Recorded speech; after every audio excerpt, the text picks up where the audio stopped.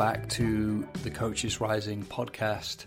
And in the conversation today, I'm going to be speaking with Saniel Bonder. And I never thought I'd be speaking to Saniel Bonder on this podcast, but we connected on LinkedIn a couple of months back, and he let me know he'd got into the field of coaching, which I was like, wow, that's interesting, because I've always known Saniel's work through his work as a spiritual teacher. He created the school Waking Down in Mutuality. And so we're going to explore in this conversation today his journey into the field of coaching and why many of the facets of his work from Waking Down are actually very applicable in the work he does as a coach. And we'll tie that to the need, the necessity in these times for us as coaches and leaders, the leaders that we work with, to access not just their doingness, but also their beingness. Saniel will refer to the McKinsey article, I think, that has highlighted the necessity for us to access different modes of beingness to unleash a different kind of leadership that the world needs. And so we'll be exploring how Saniel has found some of the more spiritual concepts or aspects of his work are actually very applicable in the work he does as a coach. Saniel, it's great to be with you on the podcast. It's unexpected in a way, but I'm really delighted to be having this conversation with you today. How's things? Things are going fairly well, thank you. And what I mean by that will come up in at least one of the questions. How did I get here into the coaching field? So I'm guardedly optimistic, both for the fuller success of my own mission, which I am happy to share with my wife and full partner, Linda Groves Bonder, and the same guarded optimism for, I guess I could say, I'm stronger optimism long-term, a little more guarded short-term for all of us together, getting through everything we've got to get through to become a sane human global civilization. That's a big project. Yeah. So maybe you could just say something about the kind of people you're working with now, and what are you helping them to become in the work you're doing? Well, basically, we're continuing on, and it's not that waking down in mutuality or the white hot yoga of the heart are now kind of obsolete expressions. They're very much front and center, but more and more we're couching the language that we're leading with, not in terms that are necessarily immediately workable, but we're certainly not saying, and we're not wanting people to think, well, I've got to become a spiritual seeker in order for this to be viable for me. Now, I'm not yet working with that many people. I haven't really met that disposition, and we'll see if I ever do wind up talking to folks who are of that disposition. But which disposition you mean? I'm not interested in spirituality. I just need to realize my own fullest potential. But, thank you, but no, I don't want to meditate. Well, as a matter of fact, Mark Benioff has whole floors in his Salesforce towers that are devoted to meditation and mindfulness. And you and I were talking before we started recording of, I mentioned to you this article in the McKinsey Quarterly, McKinsey and Company, the renowned consultancy to the Fortune 50 and 100, 500, et cetera, worldwide, who, the CEOs they're talking to are saying, I'm having to learn during the pandemic, I'm having to learn how to elevate to be to the same level of importance in my life and our whole organization as to do, which is, an outrageous uh, shift in orientation. It still doesn't automatically connote as I am a spiritual person. So, to me, and, they're having to learn how to become more vulnerable, almost ministerial, more like coaches to help their people through. They can't just give dictates and have it all be obeyed and so forth. So those are the kind of people, who I'm looking to work with more and more. And the kind of people who I am working with are themselves coaches. I would say most of them either are coaches or are in that kind of orientation to people they serve. They're people with their own missions that they are more or less actively engaged in bringing into the world. And a key piece of this that I think makes the work viable is that I, or sometimes Linda and I, co-coach people together. We meet them right where they are, in what their value systems are, and we help them go through, in many cases, a kind of a signal readiness for our kind of help is that people are moving into some sort of transformation, maybe announcing itself in their business, their work, or their service. We need them to have decision-making power. I mean, one of my clients is someone who is involved in our work for a long time spiritually, but she's one of the top 10 leaders of a major university in the UK. And so, she's in charge of a whole big chunk of things where she's the one who can say, in effect, as the business leader or the entrepreneurial character there, this is what has to be, even though she also reports to others.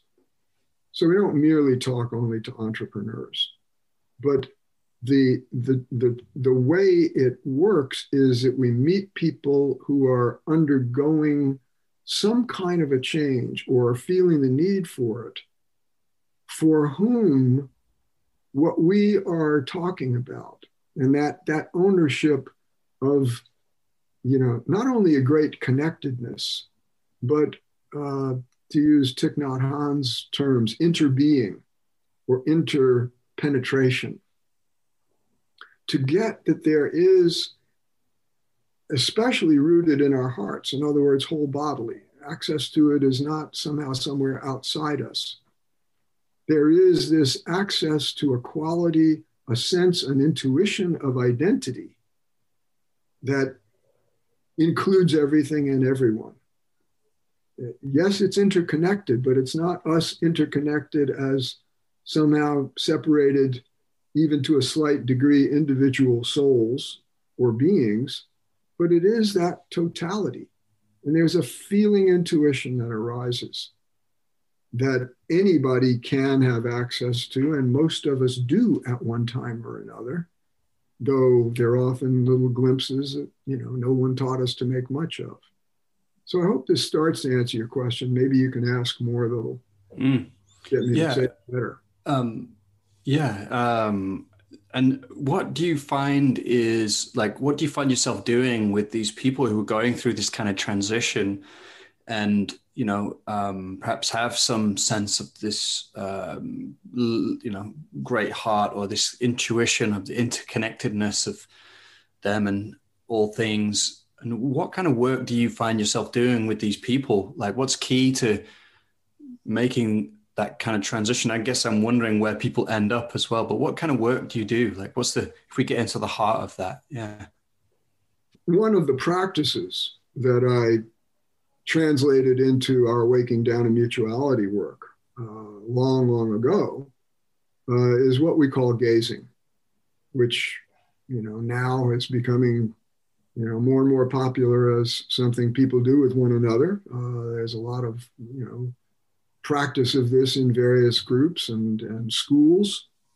And it's been used traditionally by spiritual adepts as a way of silently helping to activate the same quality of being that the more adept character in the dyad is being approached for by the aspirant, we could say. And meeting in that context is one of the things that we do with people who find themselves curious and open for it and want to go into it. In any case, part of what became evident to me back in the 90s when my work got underway is, okay, I'm living this greater nature, which, following my, the primary people who trained me in this form, I call the heart with a capital H. I even like to spell it with smaller caps, EART, just so visually it communicates, yeah, this is the heart, but it's not heart that you automatically think of, which is feeling, emotion, courage, compassion, psychic sensitivity, the heart chakra and what it holds. It is also that greater totality. So it became evident that bodies, these beings, these organisms, once thus awakened and activated themselves, become beacons of that on a 24/7, 365 basis. And we help people get attuned to that being part of what's happening. It's a primary part of our service. And, so sure enough, and this kind of shift is not unfamiliar, I'm sure, to a lot of people who are listening. As soon as you agree with someone to start the work, something starts to cook. Linda likes to point out, speaking of the equality of all this, we're all always transmitting to and receiving from everybody, everywhere. And so much leading edge science and physics is talking about entanglement and all these other factors that would tend from those contexts to support this kind of understanding of the depth of our actual interconnectedness. So when someone is working from a place of being stably conscious in that deeper identity, as well as continuing to be conscious as a local material being, an ego, and to the degree they're comfortable with it, people in a lot of Buddhist schools wouldn't go there, but, for many people, acknowledging that I have and I am a soul, an individual spiritual essence as well. So all of those qualities of identity wind up coming into play. And a lot of what we do practically is like any other coach. We set up session work on some kind of regular basis. We like to certainly my preference is to work with people in a committed time frame. Typically about 6 months is enough time to, really get some stuff going, and yet doesn't assume we're going to be doing this forever. And it's important to be meeting people where they are. And a lot of what happens, which has also been going on in the Waking Down and Mutuality work from the beginning, because this is actually the organism's own way of awakening, or we could say the body's own way of awakening. It's not, the term embodiment almost seems to imply something else is awakening, the consciousness, the soul, and then coming into the body. And that when I came up with the term waking down, that was certainly part of what happened. But eventually it became clear to me that it happened because the heart, that greater heart nature, was whole organismically getting activated so that the sense of identity dropped from the head and the mind down into the body, and in effect was then revealed to be this greater heart nature coming more fully alive and awake. So in the session work, a lot of what happens, I mean, just yesterday, I was talking with a woman who is already an established coach in another country, English-speaking country. And she was talking about things going on in herself that she was struggling with. She was too intense for people. And, a lot of my conversation with her was, and I've used this with other people also. I remember talking to a woman who's a Christian spiritual director who said, I'm feeling really aligned with my God, but my stuff is getting in the way. And I said to her, well, wait a minute, whose stuff is it? Yours or God's? Not meaning to dismiss and spiritually bypass personal responsibility for, refining our developmental capacities for relationship and communication and so forth, but encouraging that deeper recognition that we can't automatically assign to a lower separated self the qualities that we feel like we need to work on and improve, overcome, move beyond, transcend, or whatever. That these may be signature parts of our totality identity, our crystallization as personifications of the totality.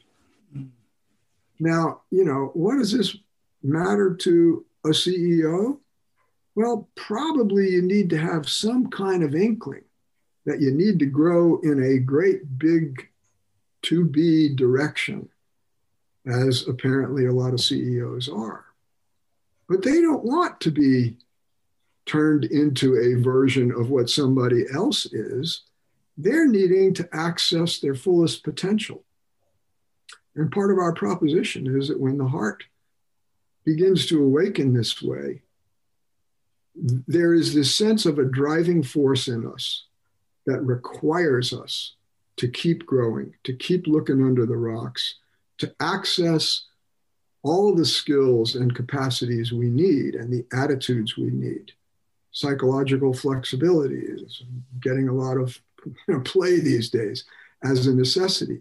Well, if there's a part of you that's holding all of the opposites of yourself and others, or is instinctively moved to be that conjunctive, to use a word from the integral stages of faith, then you're going to have a lot more capacity for psychological flexibility, etc. This is why I think this work is so important for coaches, because there's a lot that you just shared that I think is relevant. But this idea that if we're only inside our own, I don't know what to call it, but our own sense of smaller self and patterning, and we're trying to fix it from inside of that. Often it's reactionary. It's like some parts are critical of others, and it's like, if only I could get rid of that, then I would be okay. And it's like kind of limited, really, in terms of what it can actually accomplish. Yeah. This is why I'm always advocating for some kind of shift in sense of self. I like the way you talk about this drop into the heart, and because exactly, it sounds like that's what it allows for. Yeah, like I can be with myself now from a very different place. A much more inclusive place where I'm not fighting, and all the energy that was bound up in that kind of fighting is suddenly allowed to flow in a different way. It can be harnessed in a different way. I think that's so crucial. Thank you. Thank you. And very well said. And I appreciate the way you're framing it there. And that's exactly the primary thing we're serving. So a lot of what I was doing, with this woman the other day is helping her reframe. You still have to figure out how to not blow people away. Right. But it's not helping to beat yourself up about somehow this is not part of that greater heart nature that is coming alive and awake. It's who you are. There's a lot of in a lot of the schooling that we get, both psychologically and esoteric spiritually. There's a kind of a yin bias, or using the Indian language, a sattva bias, the qualities of calmness and balance and a quietness, a non-reactivity. Mm-hmm.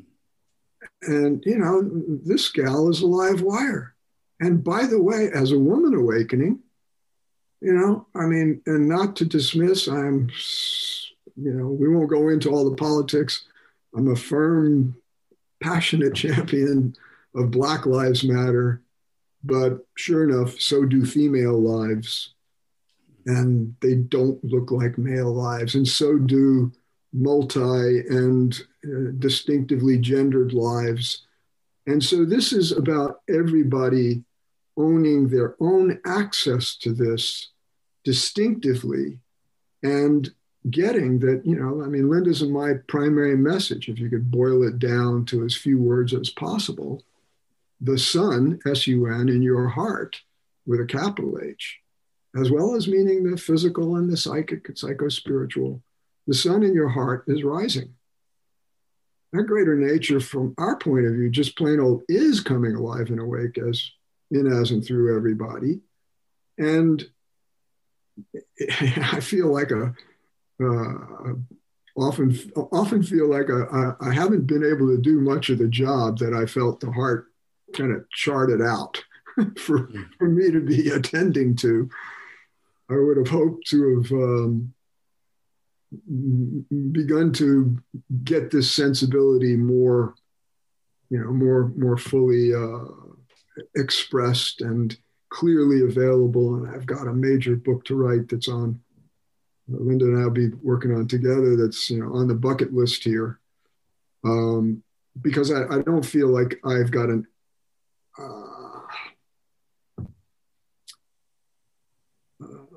a sufficient explication of all this that people can readily turn to. What should I read? Well, this is old in this way and that's old in that way. So that's part of my dilemma.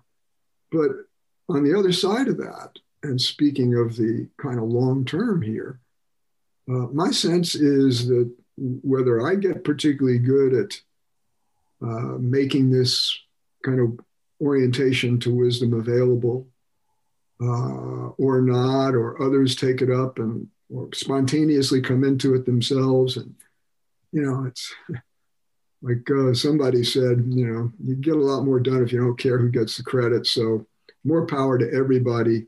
Sure enough, in the years since I started my work, people are awakening like popcorn in various qualities all over the planet. But I notice a lot of them are still burdened by exactly that kind of inner self struggle, and that sense that they've got to fix this or that part in order to fully be able to own.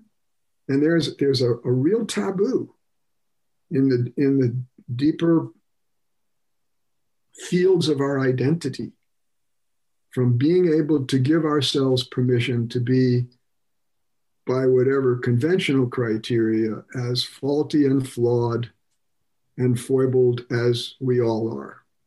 But it turns out none of us is perfect.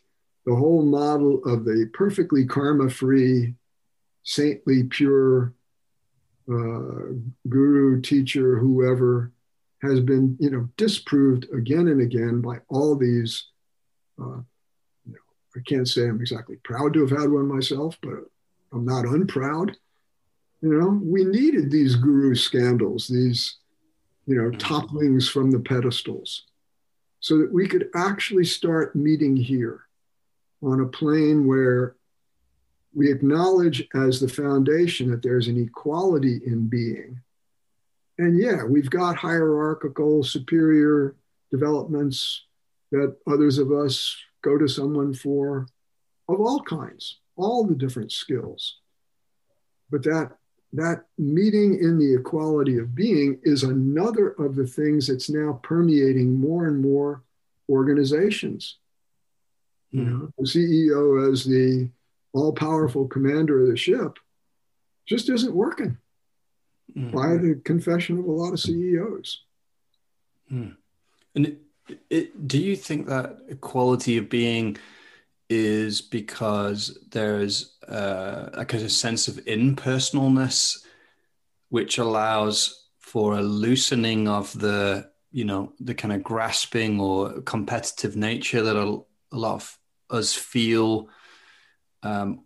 Or is it also because there's an equality of being because like we become more tender and attuned, and open to one another?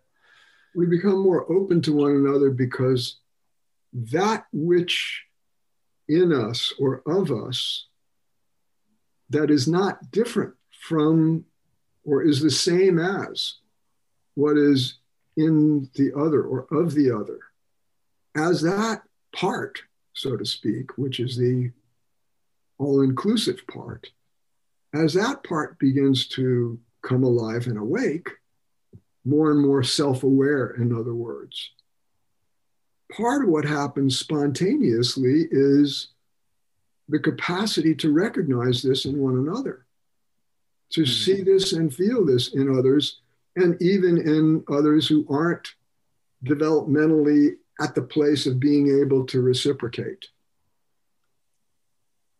And so the equality is recognized to be intrinsic.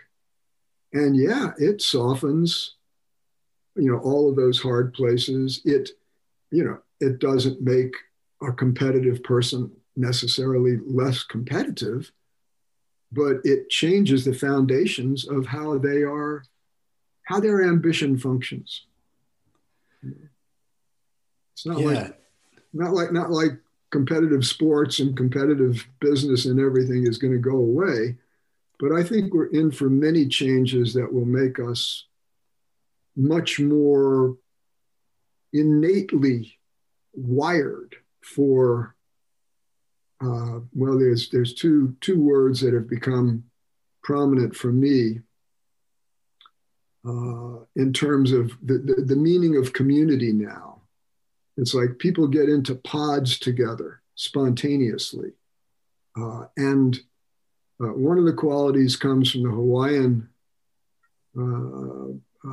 culture that actually I learned about. I mean, I've heard about it for years, but I got the deeper meaning from Mark Benioff, the chairman of Salesforce, who is a very spiritual guy and unabashedly so. And he talks about Ohana, the family. And that's becoming less and less lip service acknowledgement and more, wow, it really is true. We are all one human family. The other I got from Archbishop Desmond Tutu, the wonderful, Anglican, now emeritus Archbishop of South Africa. His word from his tribal tradition is Ubuntu, which basically translated means the persons through whom we become persons. So more and more, we are finding this deep family, a kind of singularity in the midst of all the differentiations. And then also with creatures and with nature, with all things. And so that kind of, we can legitimately call it a realization, but a lot of the people for whom it's becoming a reality don't particularly care or need to have a badge of some kind of spiritual attainment. This is making them that much more capable of fulfilling their calling, making the difference they're here to make. Yeah, what I want to come back to, as well as connecting to what you just said again, but is this necessity for coaches as well to access this place that actually their very being, we've talked about being a lot, and in a sense, perhaps a lot of content in coaching can be focused on doing, like the content of the person they're coaching, the leader, the landscape they find themselves in, and then what's the coach doing, what questions are they asking.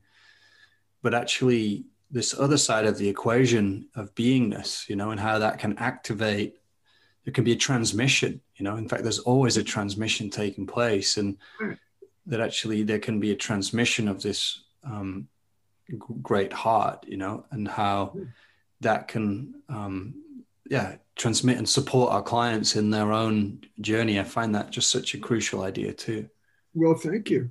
Yeah. And I would be deeply content to be doing all of my or Linda's and my together individual coaching work. And as we put groups together, I would have no problem with that, that being the clientele, all being coaches. I need this to matter enough to them that they're willing to invest the time, energy, heart, money, to make it work.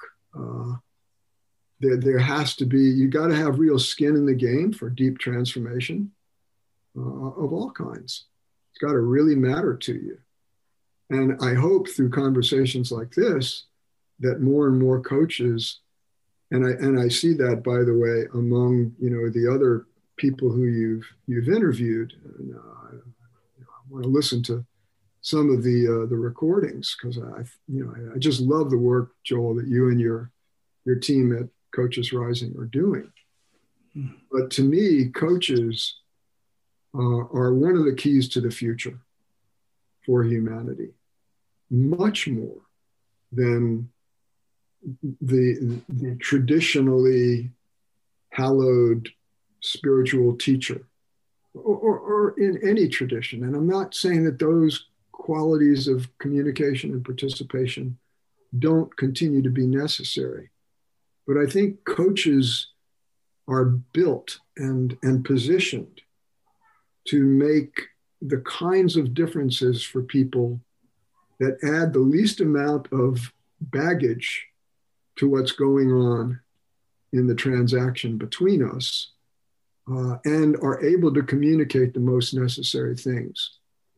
So to me, I don't need a coach to be thinking, wow, I'm walking around in a state that's simultaneously nirvikalpa samadhi, some of the yogic language from India, and plain old ordinary being me. How amazing.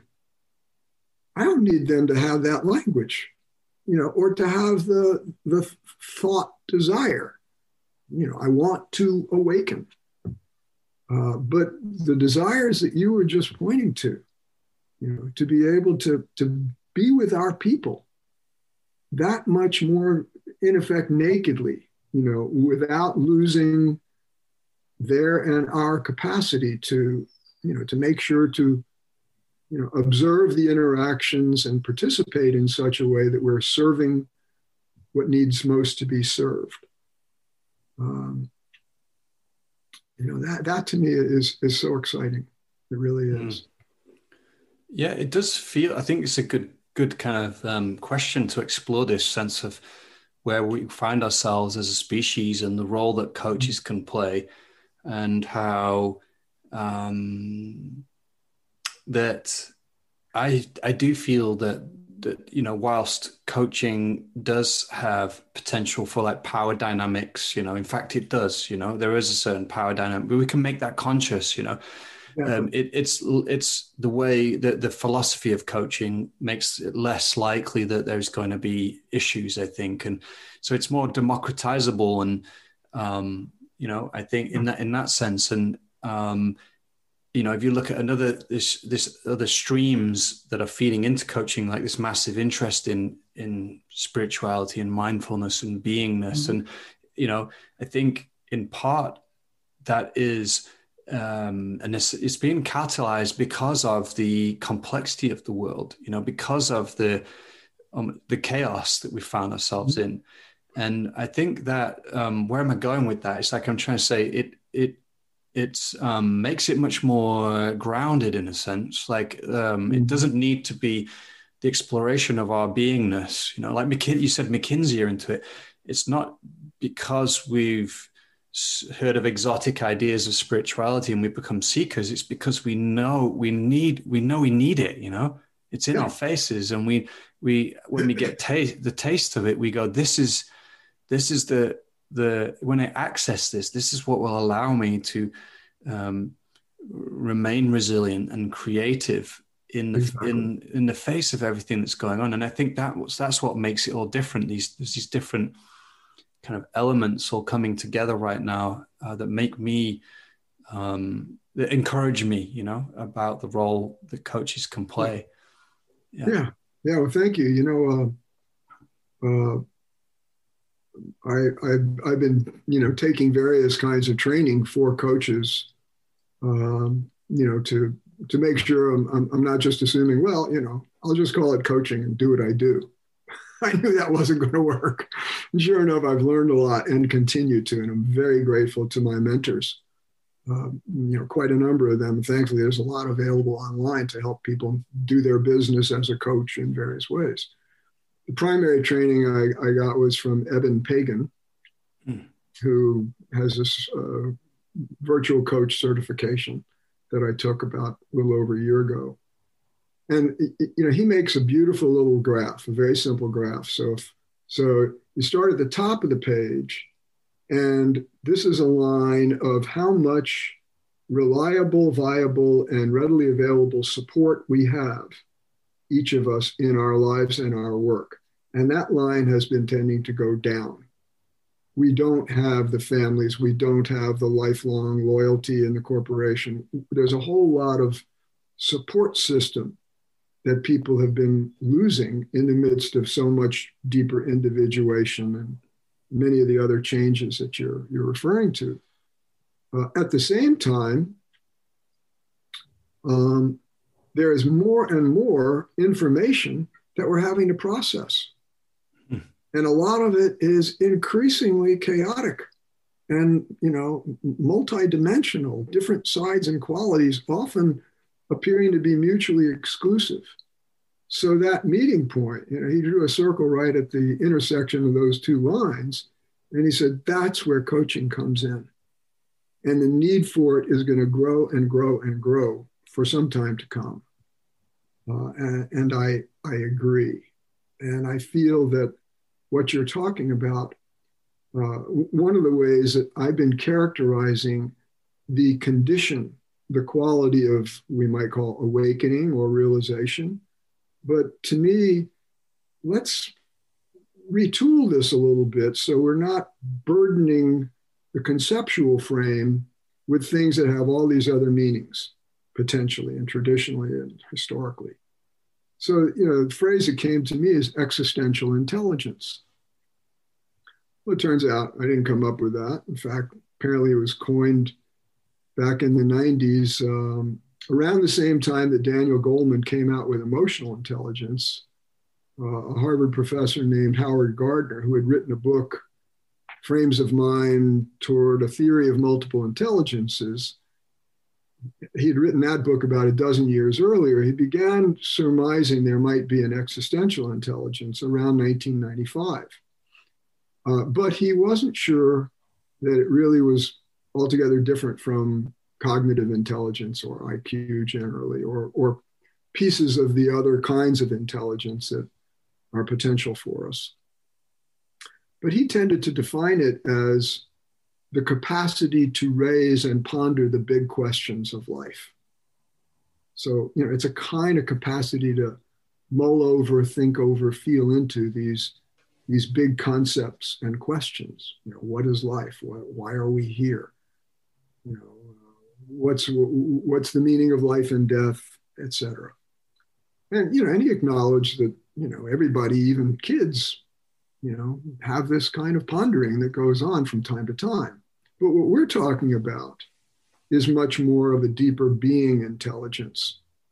And, you know, you might literally use that phrase as well, or that hybrid of words, existential intelligence, being intelligence.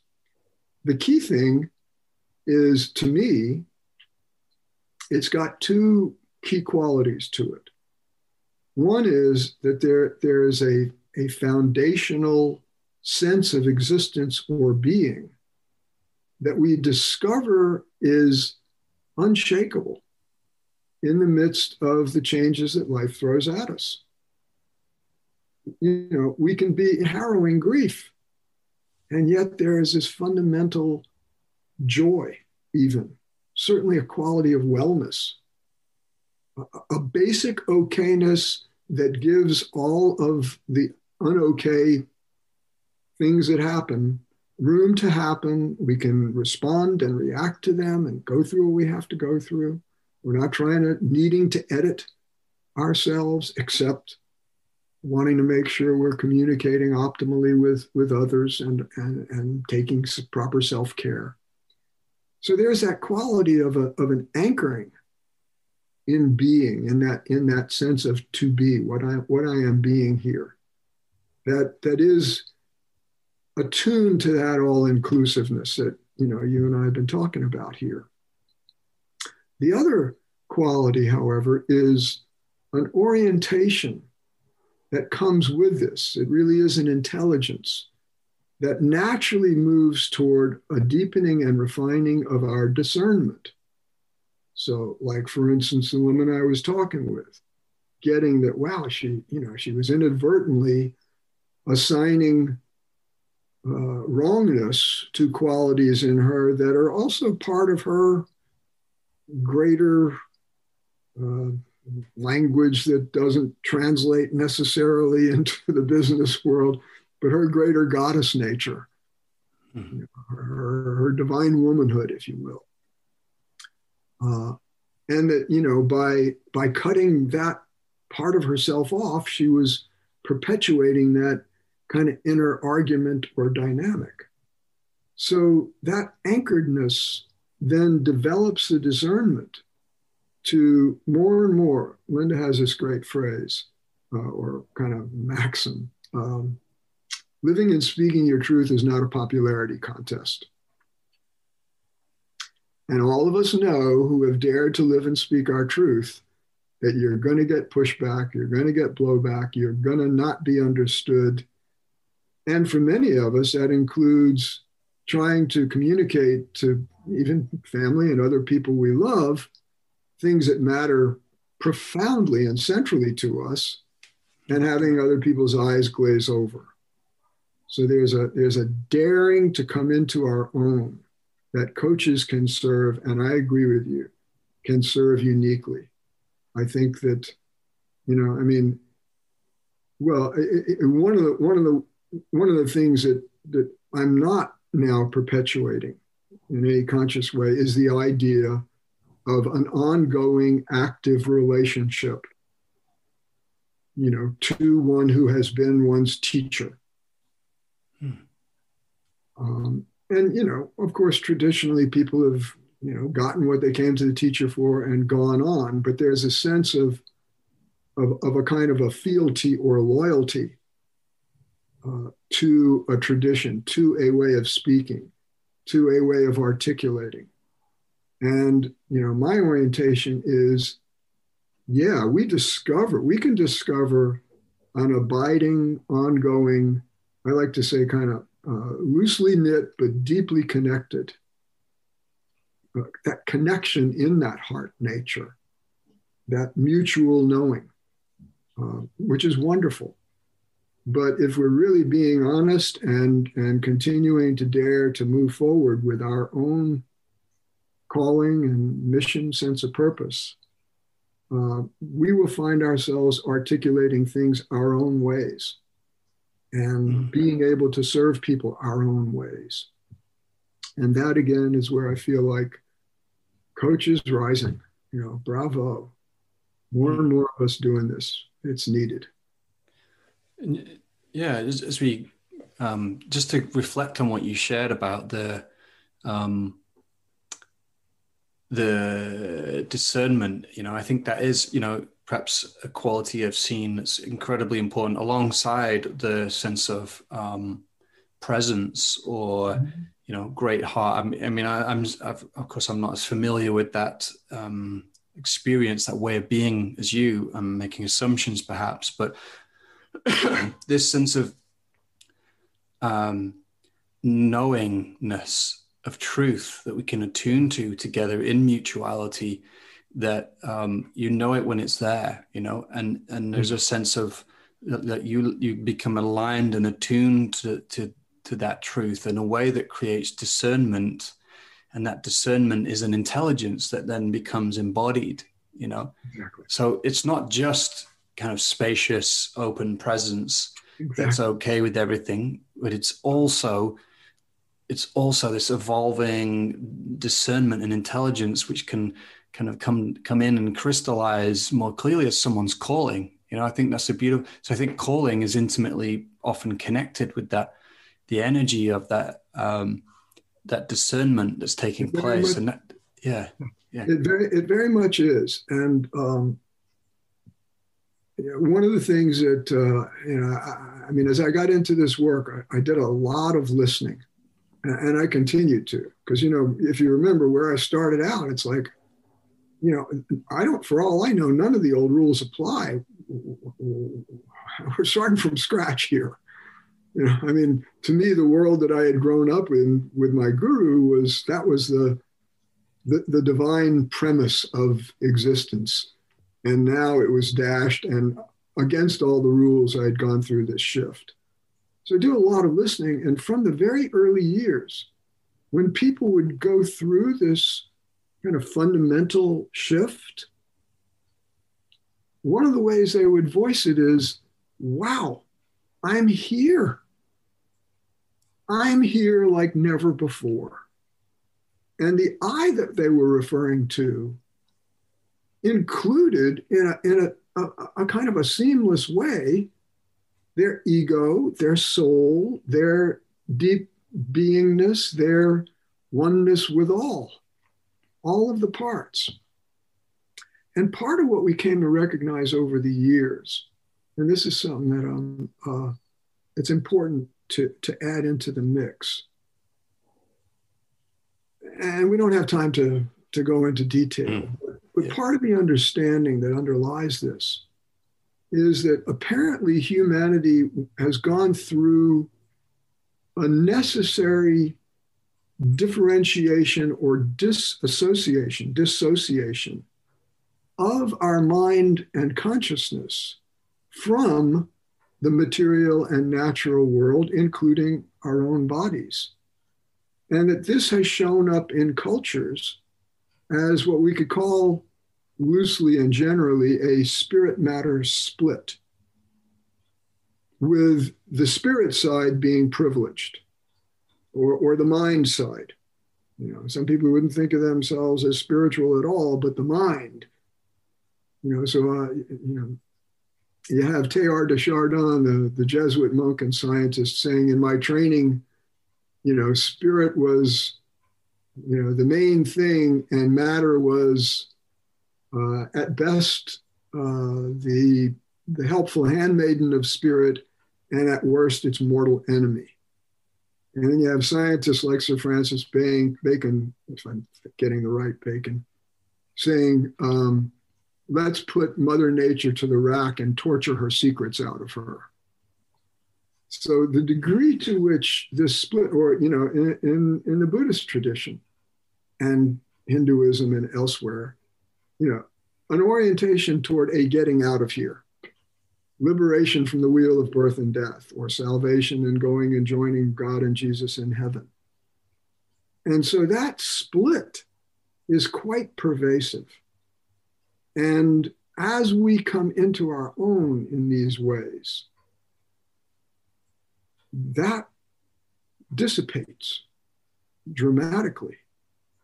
And there, there is this sense of intrinsic embodiment, being a whole body in nature that is also attuned and open in these ways.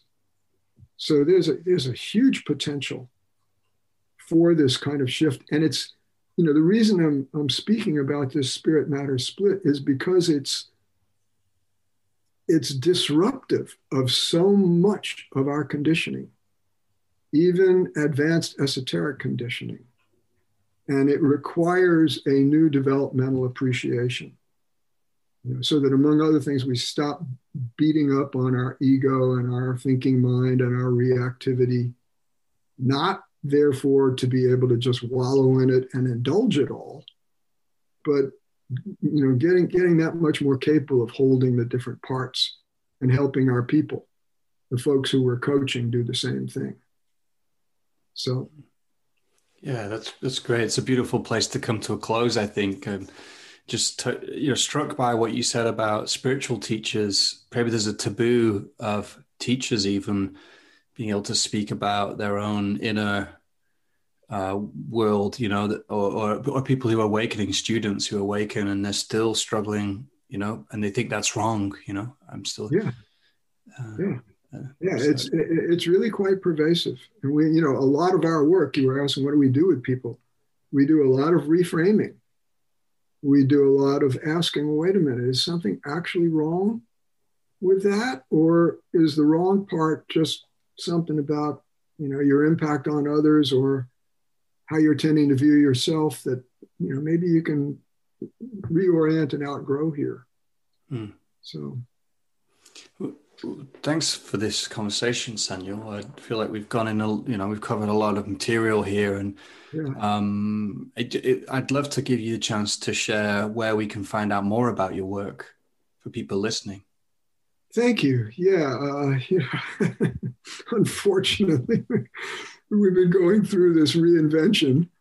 So we haven't, our main site, sanielandlinda.com, is very dated. Although if you go to the calendar, you can find ways to attune with us. You can go to my LinkedIn page, Saniel Bonder, and that's like Daniel with an S, but presumably your listeners will see that. And that's kind of the most up-to-date presentation of my orientation to coaching. There's also a number of things I've posted there, including an article on existential intelligence that says some of the things we've been talking about here and summarizes it to a degree. I would say the best way to be in touch is to please just get in contact with me through info@Human Sun Institute. That's SUN. info@humansuninstitute.com. And, we can send you references and so forth. There's a page we'll be updating on, looks like I'll be doing monthly or every other month, a live online event that will be addressing these things. So one place you can go if you Google Synergize, SYNERGIZE, Your Next Emergence, very likely it'll bring you to a page, humansuninstitute.com/synergize-your-next-emergence.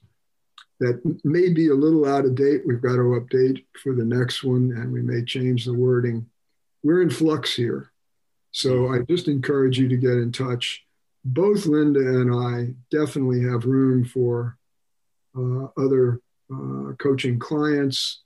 And there are also things we offer for free that put you in touch more with our general spiritual work.